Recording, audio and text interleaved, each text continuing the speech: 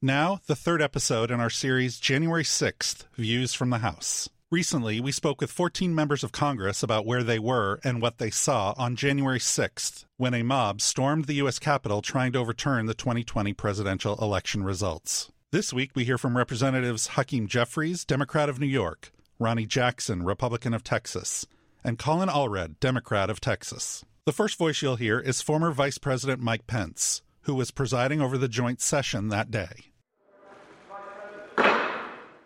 Madam Speaker and members of Congress, pursuant to the Constitution and the laws of the United States, the Senate and House of Representatives are meeting in joint session to verify the certificates and count the votes of the electors of the several states for President and Vice President of the United States. At 1 p.m. on January 6th, the House and Senate met in joint session to count the electoral votes of the 2020 presidential election. An hour later, a mob entered the Capitol with the intention of disrupting the vote. As the protesters moved closer to the Senate and House chambers, Vice President Pence and Speaker Pelosi were evacuated to safe locations. Minutes later, security officials ushered House Majority Leader Steny Hoyer and other congressional leadership off the House floor. With tension rising in the building, the House and Senate abruptly recessed. Without objection, the House is going to go back into recess. There were a few dozen members of Congress in the House chamber at that time, including Representatives Hakeem Jeffries and Ronny Jackson. First, New York Democrat Hakeem Jeffries, who chairs the House Democratic Caucus and was one of the most senior party leaders on the House floor when the day's proceedings were interrupted on January 6th. He starts by telling us about the mood on Capitol Hill that day. Heading into January 6th, there was some concern that there could be some issues with respect to the protesters who were descending on the Capitol, but that is traditionally the case whenever there is a high-profile and contentious matter that may be before the Congress on a given day. No one could have reasonably anticipated that we would encounter a violent insurrection and attack on the United States Capitol. I arrived on the floor of the House shortly before 1 p.m. For the start of the joint session. Shortly after being seated, the senators began to arrive and to be seated in the chamber for the beginning of the joint session. The roll call of states began, and then we got to Arizona. At that point, objections were made, I believe, joined in by Senator Ted Cruz when Mike Pence asked, is there a senator who was also joining in with the objections? Upon Senator Cruz, in my recollection, rendering the objection, the senators began to leave the chamber along with the vice president. At that point, the debate began with respect to the objections connected to the state of Arizona. And there were about 45 minutes worth of debate, as I recall, before the proceedings were interrupted. During the debate, perhaps the most memorable moment was when Congressman Jamie Raskin rose to speak for the first time since the news had broken that his son had tragically passed away on, I believe it was New Year's Eve, or certainly in close proximity to New Year's Eve. And that was the first time that Congressman Raskin was back on the floor. Everyone on both sides of the aisle, Democrats and Republicans, stood up prior to him speaking to give him a standing ovation.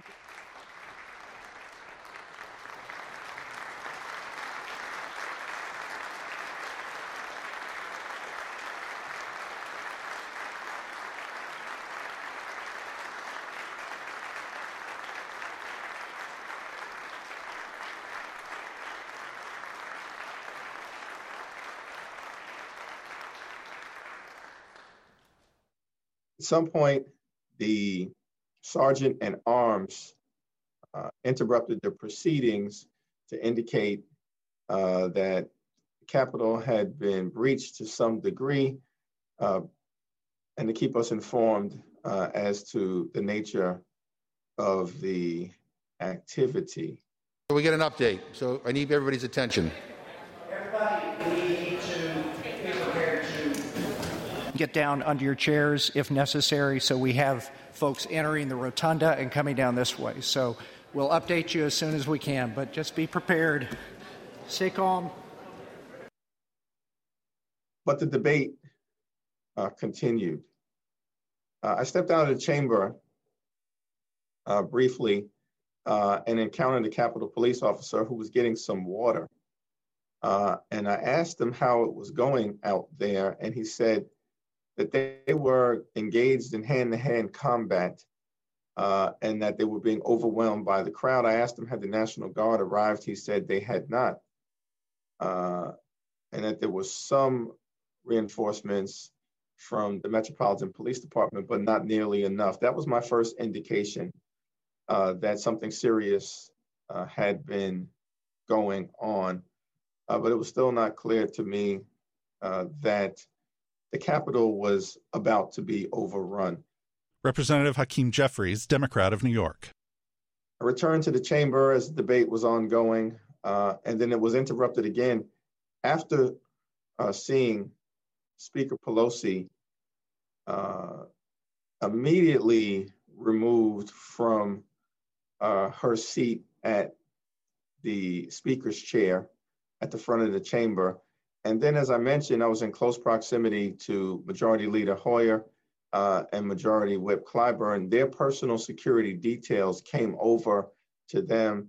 And I think it was Mr. Clyburn who they said, "Sir, you have to leave right now."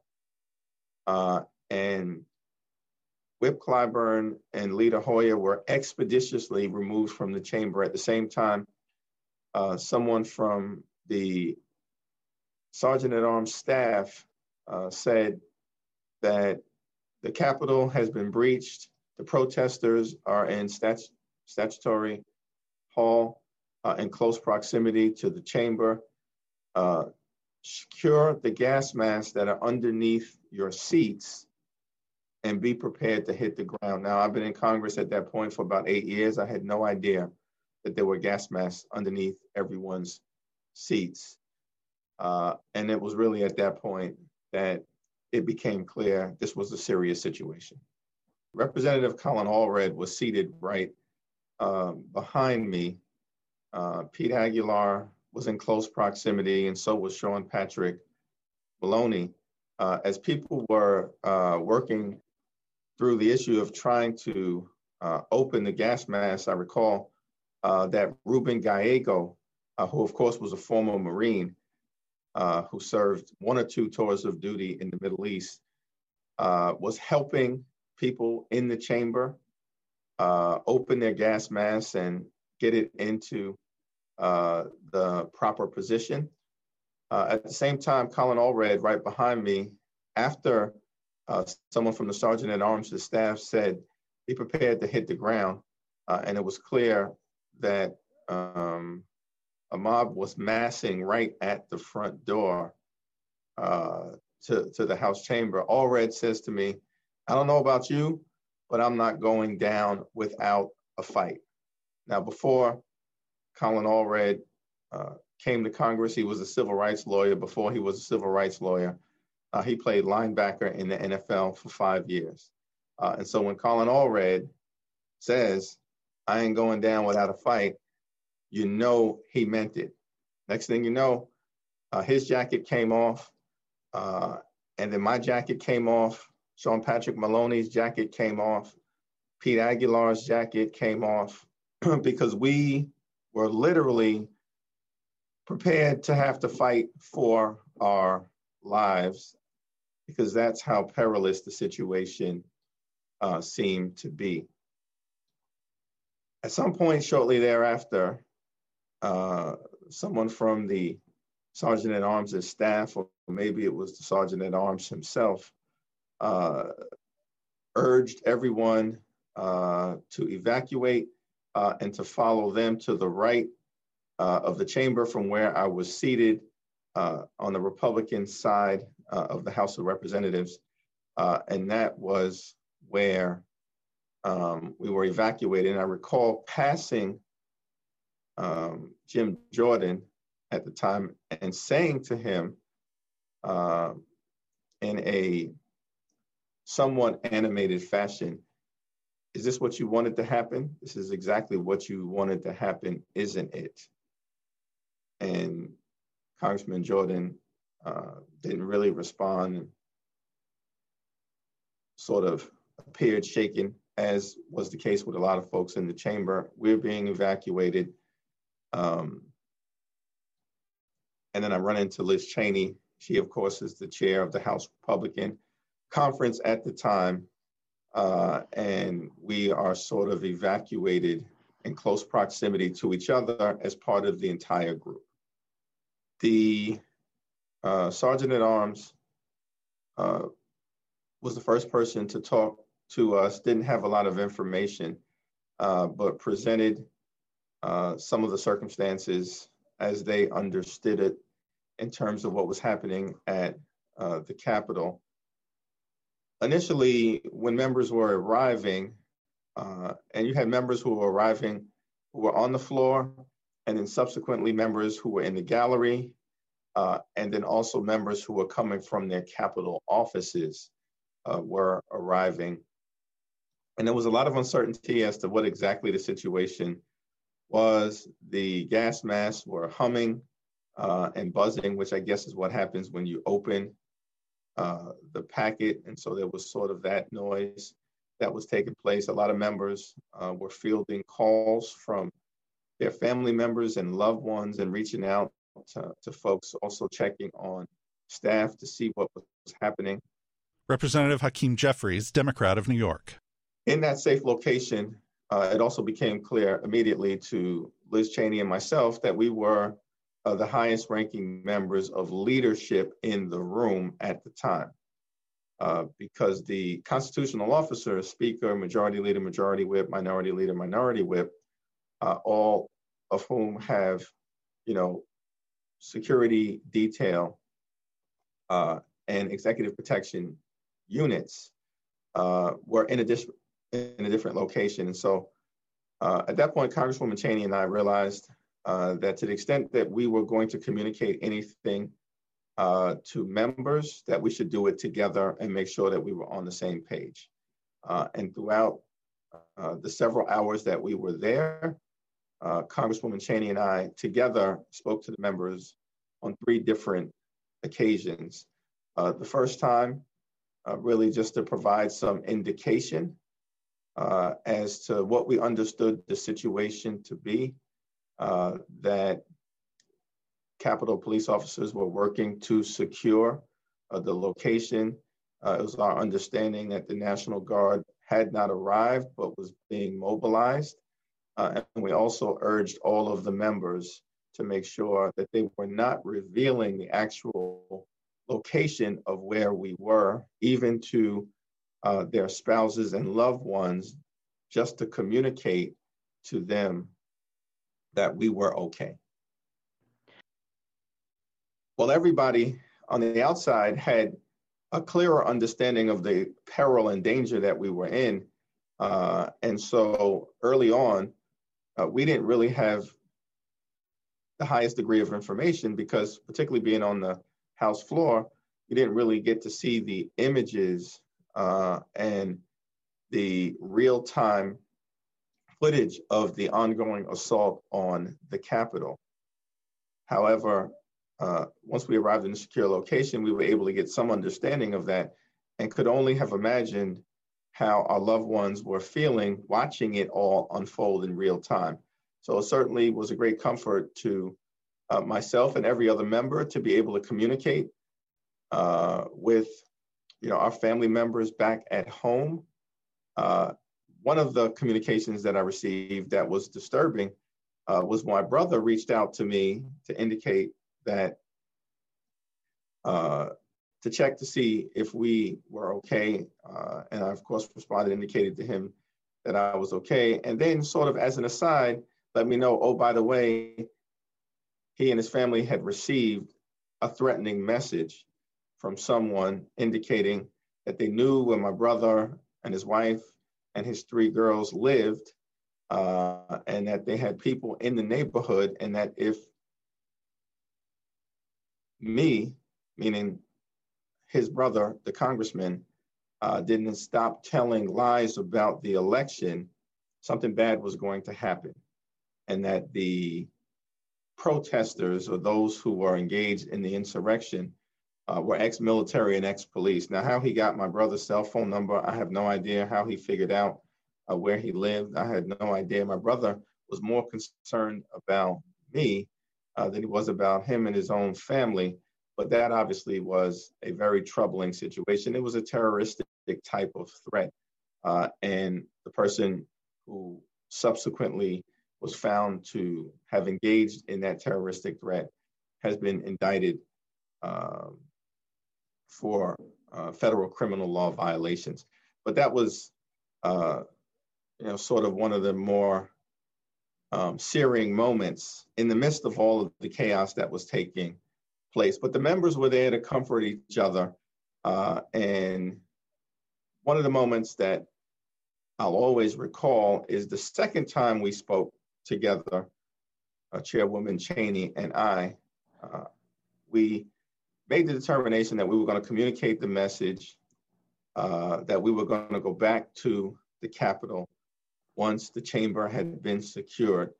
Mob rule was not going to prevail. The rule of law was going to prevail, and we were going to complete our constitutional responsibilities that evening. And when I delivered that message, much to my surprise, the entire room erupted in applause, both from Democrats and from Republicans. It was an American moment. Representative Hakeem Jeffries, Democrat of New York. And then the third and final time that we spoke to the members was also very interesting.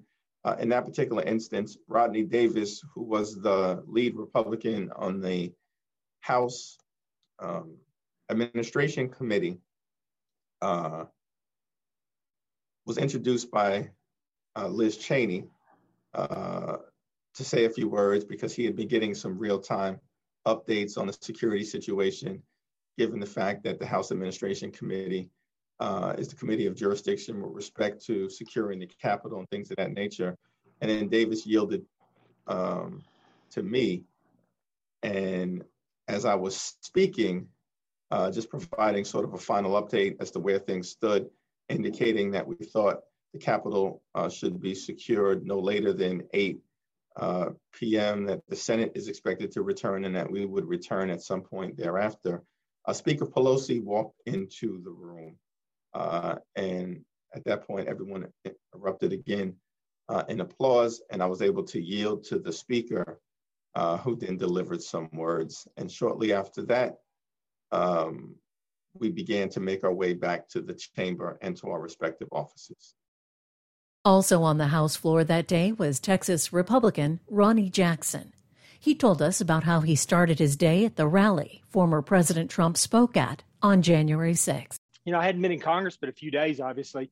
So I didn't know what normal was supposed to be anyways. And, we got sworn in on the 3rd. We show up on the 6th. And, there was this big rally downtown. The president was going to speak and all. Well, I'm from a pretty pro-Trump district, the 13th congressional district.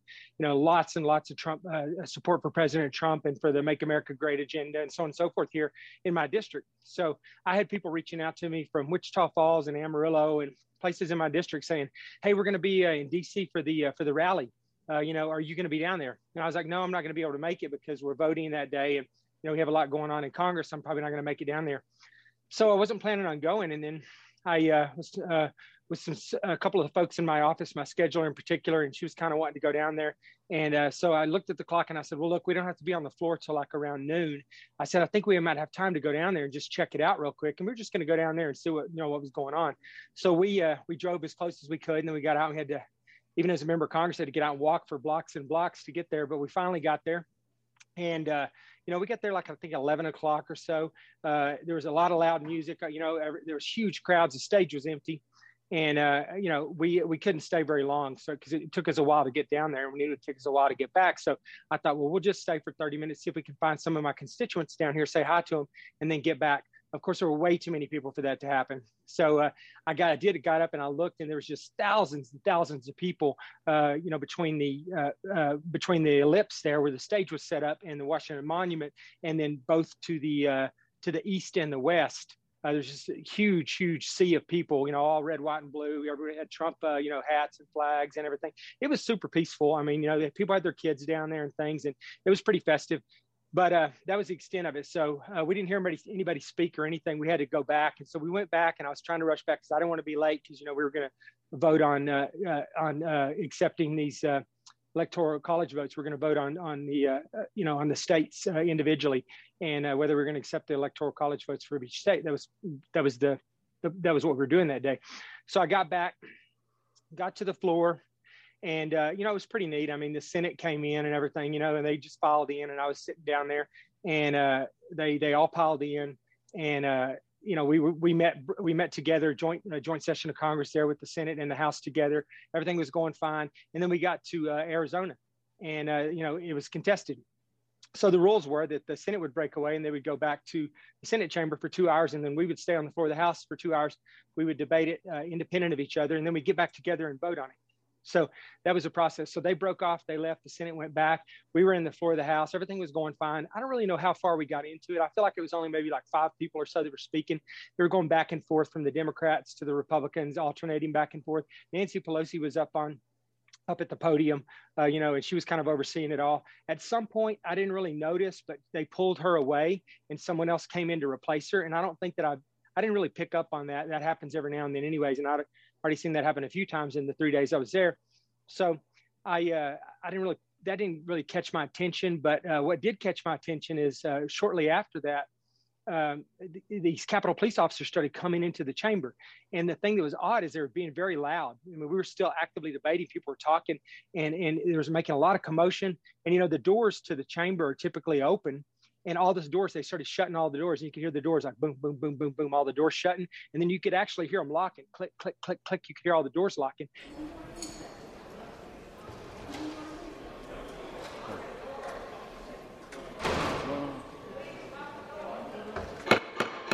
The House will be in order. House will be in order.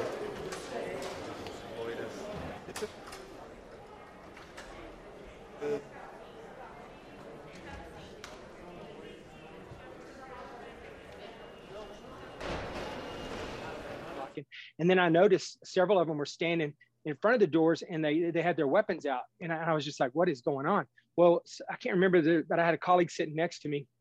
And, if you remember, we'd already had several bomb threats in the House office buildings earlier that day. I'm in the Cannon building, and my staff had already been evacuated, resettled. So a colleague next to me said, well, it's probably a bomb threat. And I said, no, this is not a bomb threat. If it was a bomb threat, they wouldn't be locking us inside the chamber and posting people with their weapons on the inside. I knew right away, just, from my time, 14 years at the White House, working on a variety of contingency programs and dealing with Secret Service and everything, and then being in the military as well, that there was somebody in the building that shouldn't be in the building. It was pretty obvious to me, even at that point. But I didn't know what the extent of that was, or where that was, if it was a big deal or not at that point. And but then shortly after that, what I heard like boom, boom, boom, boom, boom, boom, boom. You could hear it kind of in the distance. It sounded like it was pretty far away, but not really, because you could also hear people yelling. You could hear what they were saying, but you could hear a lot of yelling, a lot of commotion, and then you could hear that boom, boom, boom, boom. And I knew what that was. I'd heard it before. I knew that was tear gas being deployed.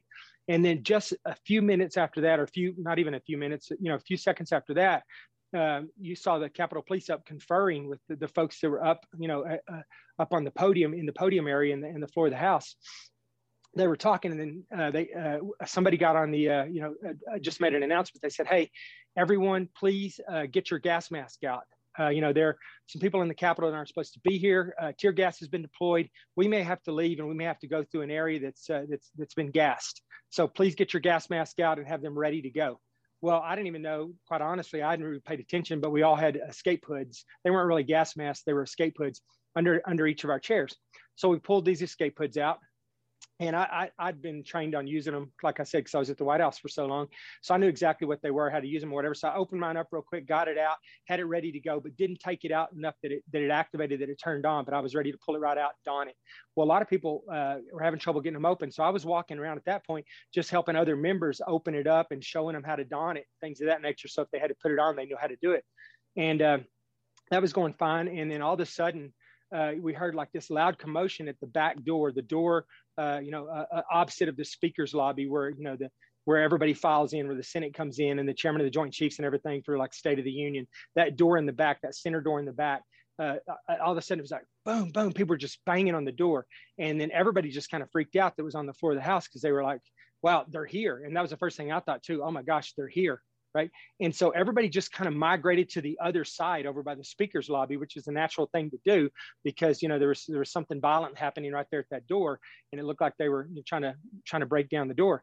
Well, they were trying to break down the door and it got even more violent in the next few seconds. Next thing I know, they were just ramming something into the door. Either they were throwing the weight of all their bodies in the door or they were ramming something in the door because the door started buckling. They actually started buckling inside like they were about to rupture, like just burst open any minute.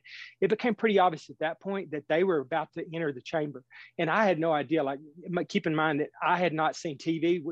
I wasn't checking my phone or anything like that. It was too much going on. I didn't even think to check my phone or anything. We had no idea who was on the other side of the door, but they were violently trying to enter the chamber where we were at. And we were just, working on the assumption, which, that they were coming in to do us harm. Texas Republican Ronny Jackson. So everybody was kind of over on the other side where the speaker's lobby's at. And we realized, when I say we, it was myself, Tony Gonzalez, Pat Fallon, Troy Nails, Mark Wayne Mullen from Oklahoma. So four of us that were, or five of us that were new Texas members, and Mark Wayne Mullen, who'd been there for a while, from Oklahoma. And we were sitting in the back right by that door when the commotion started. So when everybody else got up and moved to the back, we were a little bit slower to get up and start moving. But before we moved over to the speaker's lobby where everybody else was at, we noticed that there were only 3 Capitol Police officers that were back there by the door. And they had their weapons drawn and they were standing there pointing their weapons at the door, expecting these people to come through the door in a minute. Well, we realized like they're going to need some help. Right. And people were like, well, why would you stay? But initially, you kind of the fight or flight thing kicks in. But if you look around, you could look and see that there was no flight. There was nowhere for us to go. So it was just, we were left with nothing but fight. So we realized that, that they needed help, that we had the capability to help them out. So what we did is we started grabbing furniture and dragging the biggest, heaviest pieces of furniture we could get over, and we piled it in front of that door to try to stop them from coming through. And then we realized, well, if they do come through the door, we're going to need some way to defend ourselves. So we started breaking the legs off furniture. And I, in particular, ended up with a piece of furniture that we broke off of one of the hand sanitizer stations, had a wooden post. I broke that off the base of it, and then broke the hand sanitizer off the top part. And I had that as a big stick. And then, Pat Fallon was standing next to me, and he was like, hey, take your ties off so you can't get choked with your ties. And I didn't even realize I hadn't thought about having a tie on, but that was probably a good suggestion. So we all took our ties off and threw our ties down, and we had these sticks, and we just lined up behind the Capitol Police officers there, so that if these people came through the door, we could help. I don't know, even convince them to turn around and go away, or defend ourselves, defend our colleagues, whatever. But we just felt like that was the only option left, was for us to stand there and fight and defend ourselves, because we weren't able to get out of the back. And I think what the Capitol Police were thinking at the time, probably rightfully so, is that they didn't want to move us out of that area. There were a couple hundred members of Congress in there. I don't think they knew what routes were clear. They didn't want to take 200 members of Congress and start moving them to a secure location, only to run into a group of these rioters somewhere in one of the halls. So they were thinking it was safer to keep us there and just try to for us to secure that area and keep them from coming in. And I think that's what they were planning to do. A lot of people started going out, and they were already in the speaker's lobby, but the 2 doors on the end of the speaker's lobby were closed. So what happened is we were standing there lined up behind the Capitol Police. Everybody else was over on the other side for the most part, or in the speaker's lobby. And I remember I reached down because there's a piece of wood sticking off the bottom of the stick I had, and I just bent over to kind of knock it off with my foot, and I bent down. I was standing right in front of the glass in that where that door was at. And as I was raising up, I heard pop, pop, pop, pop. And I just saw glass shattering everywhere. And I to this day, don't know exactly what it was, but there were projectiles of some sort coming through that glass because it was very distinct. Pop, pop, pop, pop. And the glass started bursting. So somebody started yelling, shots fired, shots fired. And everybody just kind of got down low toward the ground. And then that's when I think the Capitol Police realized, hey, it's safer for us to move the members out and try and take our chances on running into these people on the evacuation route than stay here. And that's what happened. At that point, we started moving over toward the speaker's lobby as well. Capitol Police started moving everybody out one of the doors there in the speaker's lobby down the stairs, and they moved us to a secure location. And interestingly enough, right after we moved out of there was where the young lady was shot on the other side of the speaker's lobby, the other door opposite the one we went out. That was where she crawled through the window and was shot and killed. So it was crazy. I mean, literally, they were on three sides of us, and we just went out the one corner of the chamber there where they didn't happen to be. And luckily, we made it to a secure location and got there and everything. But it was crazy, And I really, people ask me, "Were you scared?" I wasn't really scared. I mean, it wasn't one of those things where like you had time to think about it too much. You were just kind of, and I'd been in situations before where, I'd had rockets and mortars launched at me, and I'd been shot at and stuff in Iraq and, Afghanistan and stuff. So I didn't, mainly in Iraq for me, but so, I mean, it was kind of eerily similar. You could smell the tear gas in the chamber. It was coming into the chamber and you could smell it, and it was just total chaos. And then whenever the glass started breaking and somebody started yelling shots fired, it was just more of a survival thing. But I'm just glad we made it out of there safely. Everybody made it out safely. And the first thing I did when I got to a safe location was just call my wife and my kids, because I realized they were probably watching all this happen on TV. And of course, I didn't let them know where we're at or anything because we were still, kind of in danger. But I just said, I can't tell you where I'm at, but I just want to let you know I'm safe and I'm not on the floor of the house. Everything's fine. Don't worry about me. And that was just my priority. Louisiana Democrat Colin Allred is a former professional football player who was near Congressman Jackson on the House floor. He begins by remembering the last conversation he had with his wife before going to the Capitol on January 6th. Well, the night before, my wife and I were up late watching the Senate results coming in from Georgia. And, we're really thrilled to see the first Black senator, first Jewish senator ever elected from the state of Georgia. And I think felt kind of an exhilaration about what that would mean and what that meant about the South and what that would mean for the country in terms of, the Congress. And I had to be in the chamber the next morning as part of the House leadership team. And, we were observing COVID regulations. And so we only had the members of the delegations of the states that were being challenged and the leadership team on the floor. And then there were some other members, who wanted to attend who were in the gallery. And so that's what we did on our side. On the Republican side, there wasn't as quite the same level of commitment to the COVID regulations. It was pretty packed over there, actually. And I remember looking over there and thinking, well, that's not the rules that we discussed, but, we're going to have to proceed.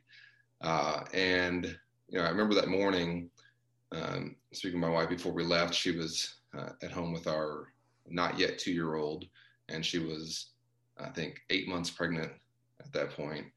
And, saying goodbye to her and knowing that it was going to be a long day, because at that point we expected maybe 6 states to be challenged with 2 hours of debate for each state, knowing that probably would not be home for a long time. And, and so just, had kind of an extra goodbye, also expecting that there might be some difficulty that day, obviously not anticipating anything like what happened. And, went to the Capitol and went to the floor and was there when the Vice President and the Senate came over and the opening up the results began, and they started, alphabetically. And we knew, of course, that the first state that was going to be challenged was Arizona. And so when Arizona came up, there was, I forget who raised it on their side, on the House side. But then, my home state Senator Ted Cruz supported it when they asked if there was a senator who would support it. Is the objection in writing and signed by a senator? Yes, it is. It is.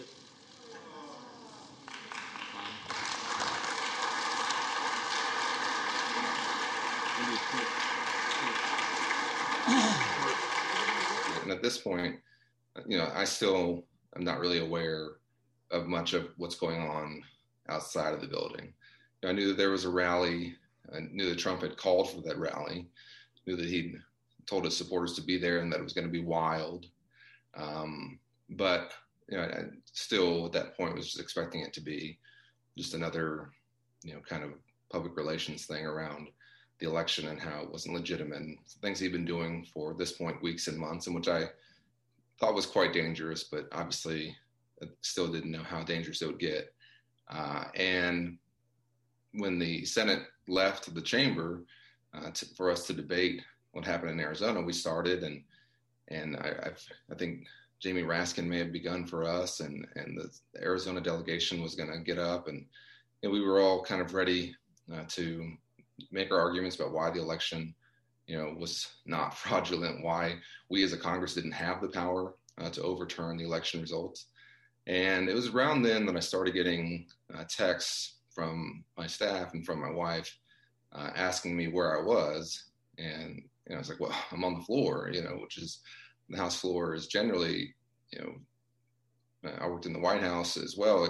These are a couple places in the country where you feel like you might be in the safest place in the country. And on the House floor is one of them. You can't even enter the floor, unless you're a member of Congress or you have special permission to enter with a member of Congress.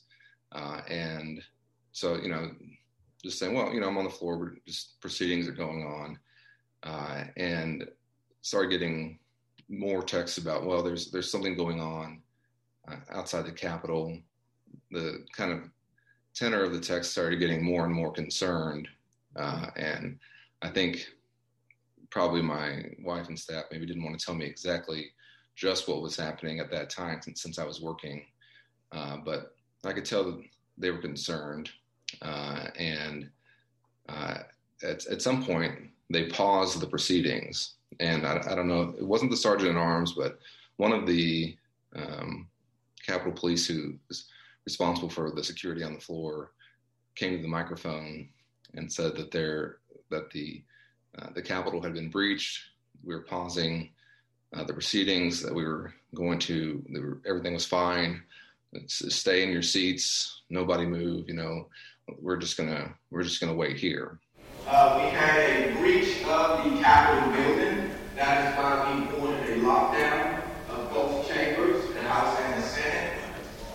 Capitol Police is responding to the area where the individual has breached the building, and we will advise you further information once it becomes available to us. Please remain calm and remain seated. You can move around inside, but please do not try to leave at this time until we need further instruction. Thank you. And so we even, I think, then got back and kept going. And then a few minutes later, the protective details for the speaker, for majority leader, for the majority whip, the minority leader, the minority whip kind of swept into the chamber and took the leaders of the House out of the chamber pretty aggressively. I remember they wouldn't let Steny get his papers. And I thought that was really, really odd and very concerning. And then Jim McGovern took over the chair, and we still tried to keep going. I mean, looking back on it, it kind of seemed strange that we were proceeding with this useless debate when, it was pretty clear at this point that something was happening that was really serious. And the debate, honestly, was not very serious, particularly from my colleagues on the other side of the aisle. And so, as we tried to restart, they interrupted us again and said, we're going to ask you to remove your gas masks that are beneath your seats, which I honestly, until that point, did not even realize they were there, and put them on. We've deployed tear gas in the rotunda. I was like, the rotunda is a few feet away from where we're sitting. And people started getting pretty frightened and standing up, a lot of commotion. Representative Colin Allred, Democrat of Texas. And I remember helping Hakeem Jeffries get his gas mask bag open. He just couldn't get it open. And then when I ripped it open, somehow it damaged the mask. So we had to get him another one. And I remember being worried that we weren't going to get it open for him in time. And do you remember what kind of conversations the two of you were having? We were very cool in the moment. I think we were both angry. I was certainly angry that this was happening. And, I think, there were a lot of people around me who, I felt responsible for, I guess you could say. And, so we were just sort of trying to make sure that everybody around me was okay. And, people were quite worried. And so at that point, I took off my suit jacket, which I have never been on the House floor before or since without my suit jacket, and was pretty much decided, well, whatever happens is going to happen. And so I sent a text to my wife saying, whatever happens, I love you. And she wrote back, I love you too. And for me, that text was in many ways, I don't know what's going to happen from here, but I want to make sure that I send this because I wasn't, at that point, things were really starting to deteriorate quickly. We have furniture. Congressman, did you take your suit jacket off because you thought you might have to do what? Well, first of all, the athlete in me just wants to be in a position where I can run, fight, whatever I got to do, So I took the suit jacket off, I think, with that in mind. But also just, it was more of kind of the way I was thinking of it was, well, I'm not going to be sitting here, and not ready for anything, so I need to be prepared. And so it wasn't really a total conscious decision. It just seemed like, well, okay, we just have to get ready. And so we have furniture on the House floor that is used for documents, basically, that you can come in and pick up the vote orders and all those things. And they were pushing the furniture in front of the doors and locking the doors to try and barricade the House floor. And up in the gallery, I could see them running around trying to lock the gallery doors. And, these are ornate, decorative doors. They're not intended to be used for that purpose. And, it wasn't much longer after that when, they came on and said, we're going to have to evacuate off the floor.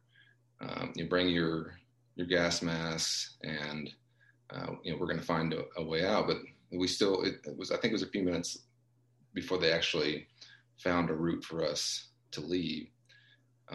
And, looking back on it, in the meantime, we didn't realize that people were just feet away from us at that point.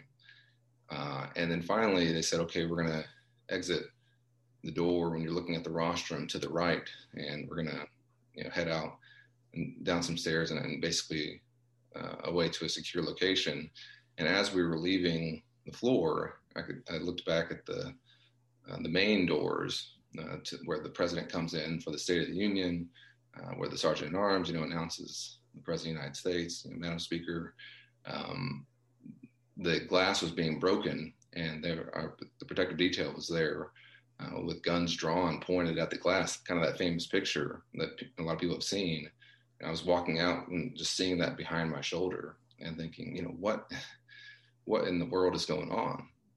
Just one of the most bizarre things, and I, in the moment and still to this day, I just felt very, very sad, just incredibly sad about it, because I felt that it was a crossing of the Rubicon, so to speak. A line had been crossed in American politics.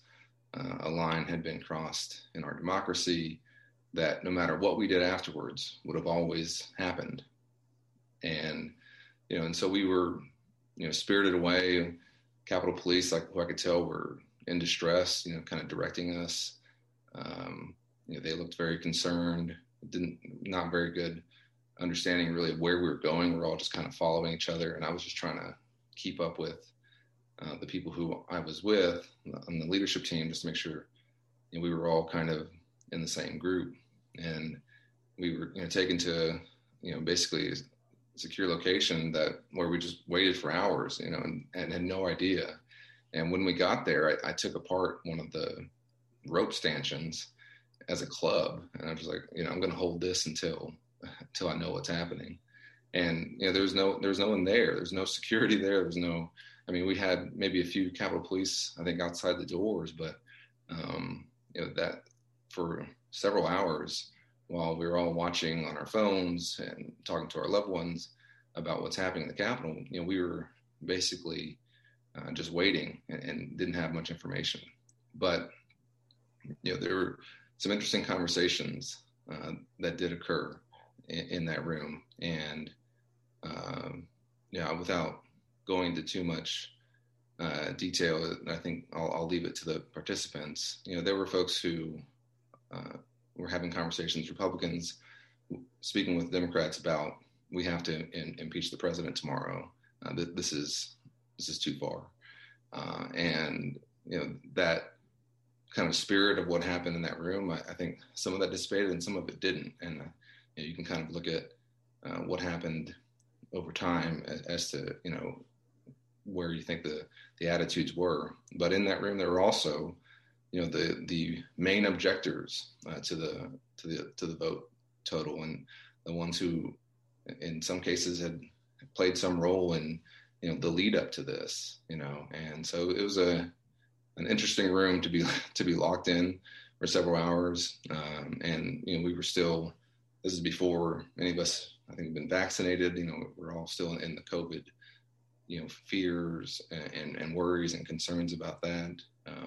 But eventually, we realized that we're going to be able to get control of the Capitol. And I felt very strongly, and a lot of us spoke about this, that we need to make sure we went back on the floor that night and certified the results, because I wanted to make sure that the outcome of what happened wasn't that the vote total wasn't counted. That it had to be, whether it was 3 a.m. or 5 in the morning, didn't care, that we were going to certify that presidential result that day. And that mob was not going to stop us. And so we did. And we had to come back, and we even had 2 more hours of debate on Pennsylvania. And thankfully, I think, dropped some of the other states, so we didn't have to stay all night. But I was ready and, willing to stay there as long as it took, because we were going to certify the results and make sure that the will of the people was reflected from the election. Shortly after 3:30 in the morning on January 7th, lawmakers certified the results of the 2020 presidential election. The whole number of electors appointed to vote for President of the United States is 538. Within that whole number, a majority is 270. The votes for President of the United States are as follows. Joseph R. Biden, Jr.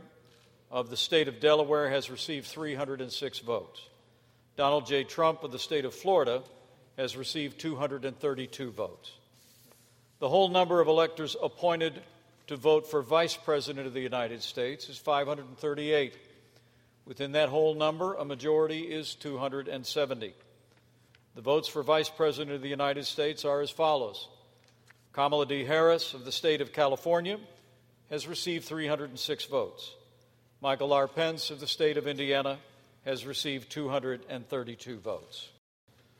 The purpose of the joint session having concluded, pursuant to Senate Concurrent Resolution 1, 117th Congress, the chair declares the joint session dissolved.